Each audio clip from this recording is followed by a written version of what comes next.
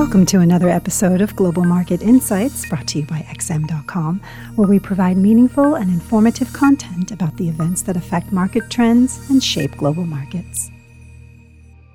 You're listening to the Daily Market Comment Podcast for Friday, June 9th by Raf Boyajian. I'm Christina Marujos, and thank you for joining us at XM.com. Market expectations for a Fed pause received a slight boost on Thursday, reviving hopes ahead of next week's FOMC decision after hawkish turns from the Reserve Bank of Australia and Bank of Canada had dented them. Initial claims for unemployment benefits increased more than expected in the week ending June 3rd, reaching the highest since October 2021. The 4-week average also edged higher. While it is too early to get clear signs that layoffs are on the rise and weekly claims remain low by historical standards, the data does provide the Fed with an added incentive to skip a rate hike in June. A softening labor market is an essential prerequisite for the Fed to ease up on its tightening campaign. However, policymakers won't be making up their minds before the May CPI report that comes out on Tuesday, just as the Fed convenes for its 2-day meeting. Moreover, with other central banks demonstrating their wariness and taking their foot off the brakes too soon, the reaction in Fed fund futures has been very cautious. So this wasn't quite the game changer investors had been waiting for, and the odds have only slightly tilted in favor of an early pause. But there was somewhat of a more notable response in bond markets, as Treasury yields at the long end of the curve slid, spurring risk appetite. Shares on Wall Street headed higher, with all three main indices closing up on Thursday. Tech and AI stocks resumed their rally, and although they failed to fully recoup Wednesday's losses, the S&P 500 did manage to extend its gains from the October trough to just above the 20% threshold that most traders use to define a bull market.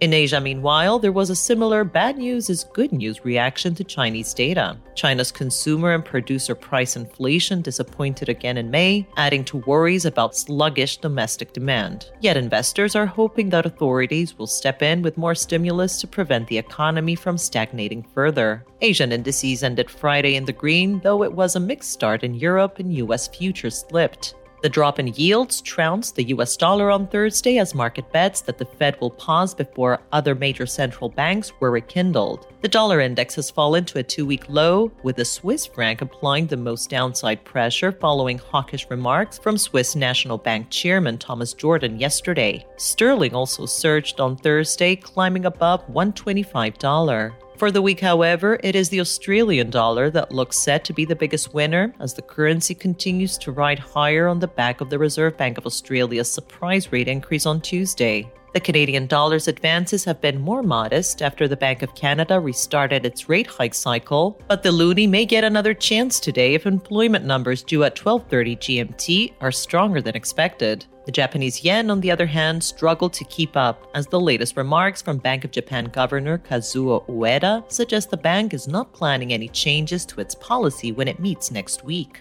This was the Daily Market Comment Podcast at XM.com. Have a great weekend. Thank you for listening to another episode of Global Market Insights, brought to you by XM.com. For more in-depth technical and fundamental analysis, be sure to visit www.xm.com/research.